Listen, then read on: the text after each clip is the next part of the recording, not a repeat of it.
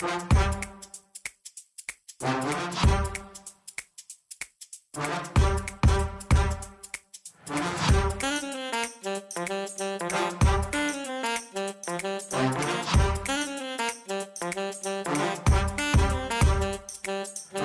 I'm Mike Maloney, and welcome to another CSRM podcast. Today's episode is hosted by Dr. Greg Linville. Hello, friends. I hope you're doing great here today. Welcome to another CSRM podcast. I am joined by Dr. Greg Linville, and I'm also joined with Scott Stedman as we are continuing the conversation from the book, the fourth in our series, The Saving of Sports Ministry. Greg, why don't you just go ahead and dive in, pick up where you left off last time, as we asked a lot of good questions for people to really evaluate where they were in terms of numbers and then the reasons behind those numbers, which is way more important. When it comes to soteriology, the saving of sports ministry, build off of that. Why should we ask these questions? Why should we keep delving into these topics within our local churches? Yeah, a quick summary of where we've been is that if we don't get this right, you as the sports minister is going to be out of a job. If nothing else, that should be motivation. But more importantly, overall, if we don't get this right, we're not actually doing the Great Commission. We're not actually bringing people into a saving knowledge of Jesus. We're not going and making disciples.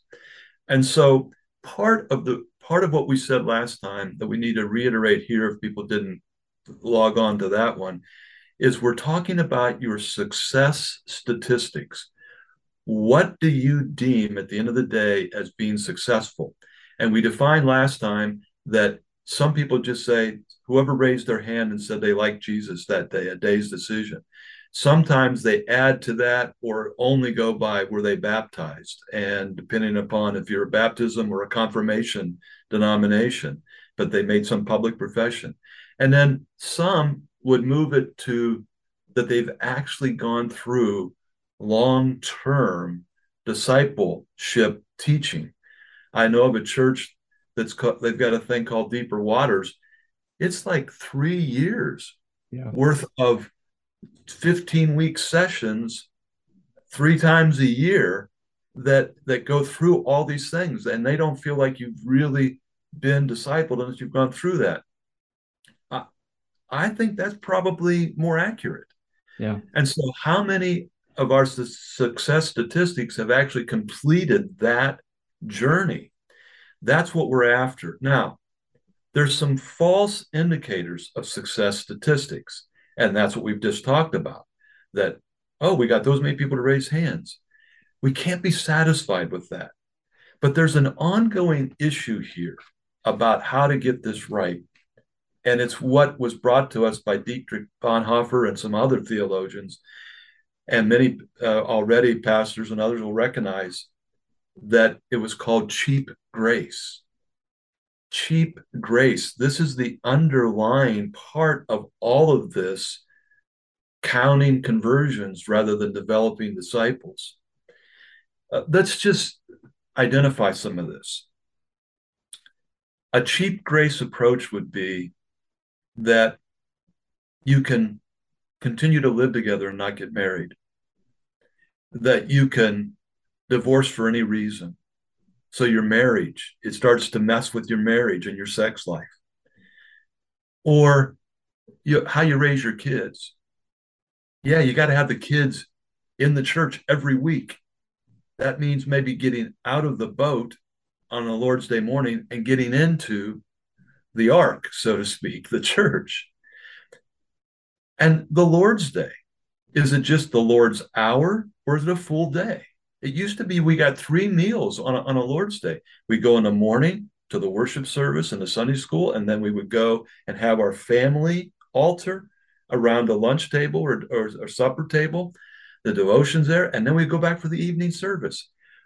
In what other world, if I said to you, you got to produce the same results, but we're going to cut it in half, would you say, yeah, that's a good thing? So we're going to cut out the evening Lord's Day. We're going to cut it out.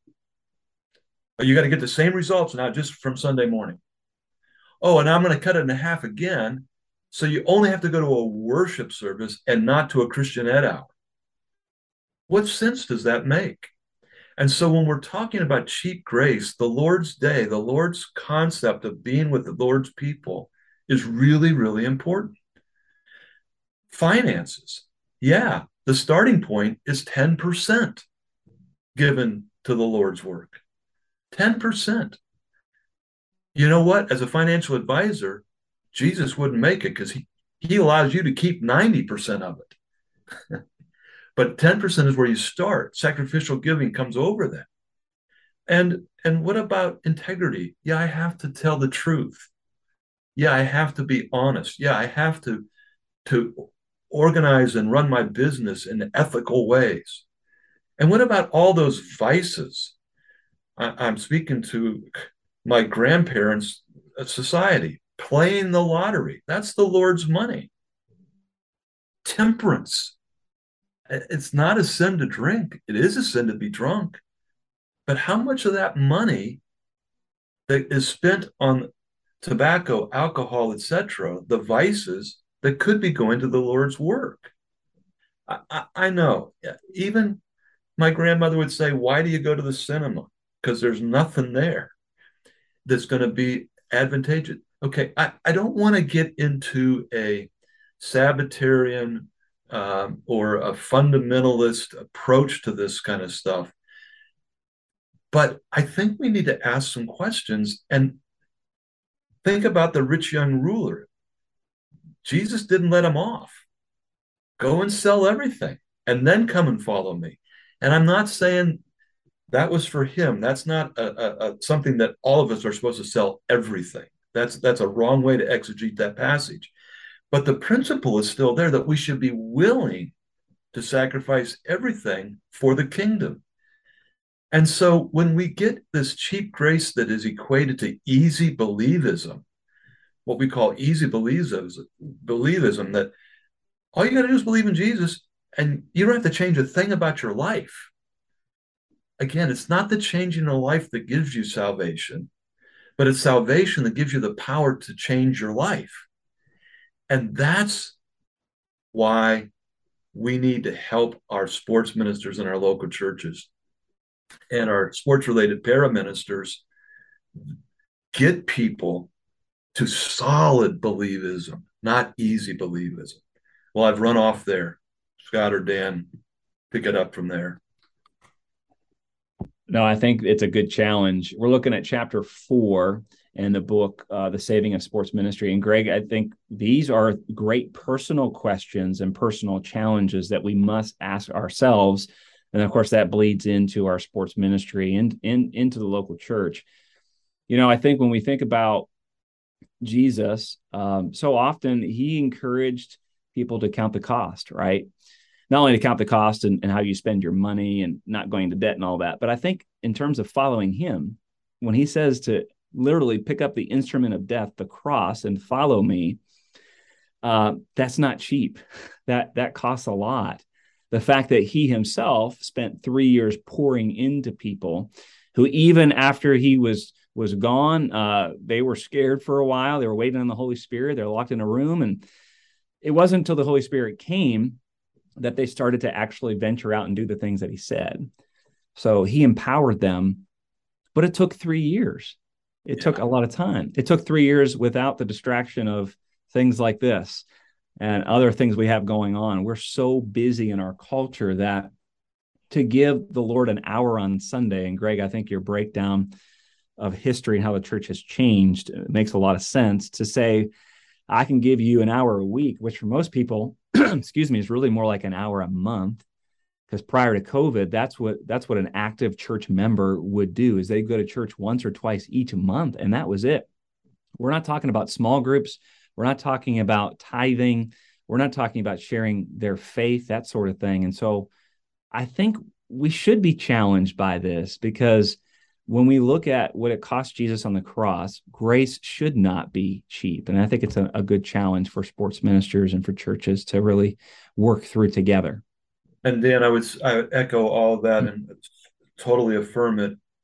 But what that does then to the local sports ministry, local church sports ministry, is that when we start to talk about it, remember we use the word proclamation. Proclamation is what we do with our lives, how we live it out, how we do all these things. And then we affirm it. We affirm the gospel with our words. And when we start to affirm the gospel with our words, it needs to be salted with these kinds of things.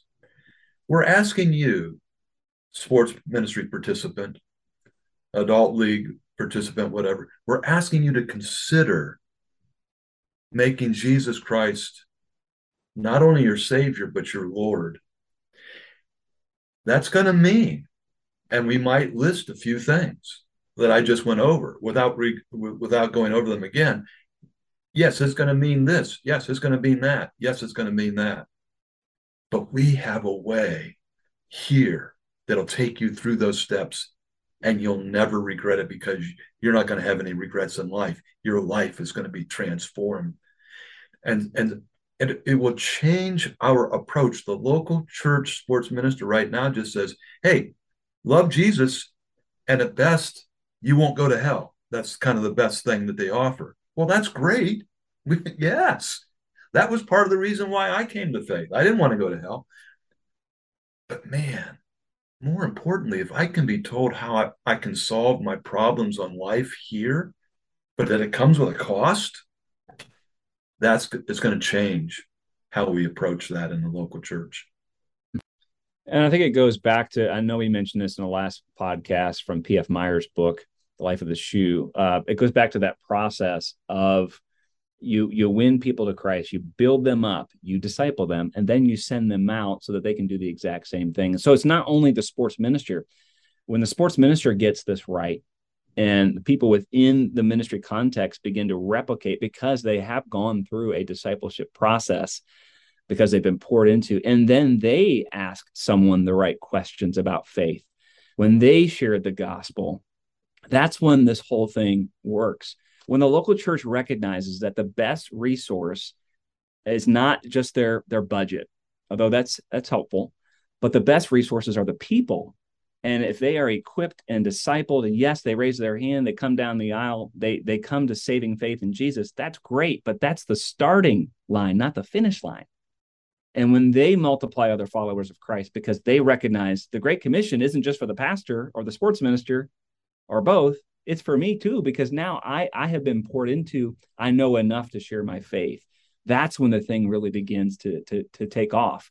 And that's when our communities are changed and our culture is changed and all of that. So, Greg, any closing thoughts here before we, because we're almost out of time again, excuse me, but any closing thoughts here?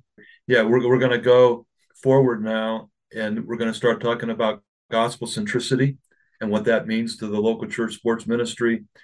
And we're going to talk a lot more about how to make this very practical in the local church as we go forward. So I'm looking forward to it. Yeah, I think it's been a great conversation thus far, and we are out of time.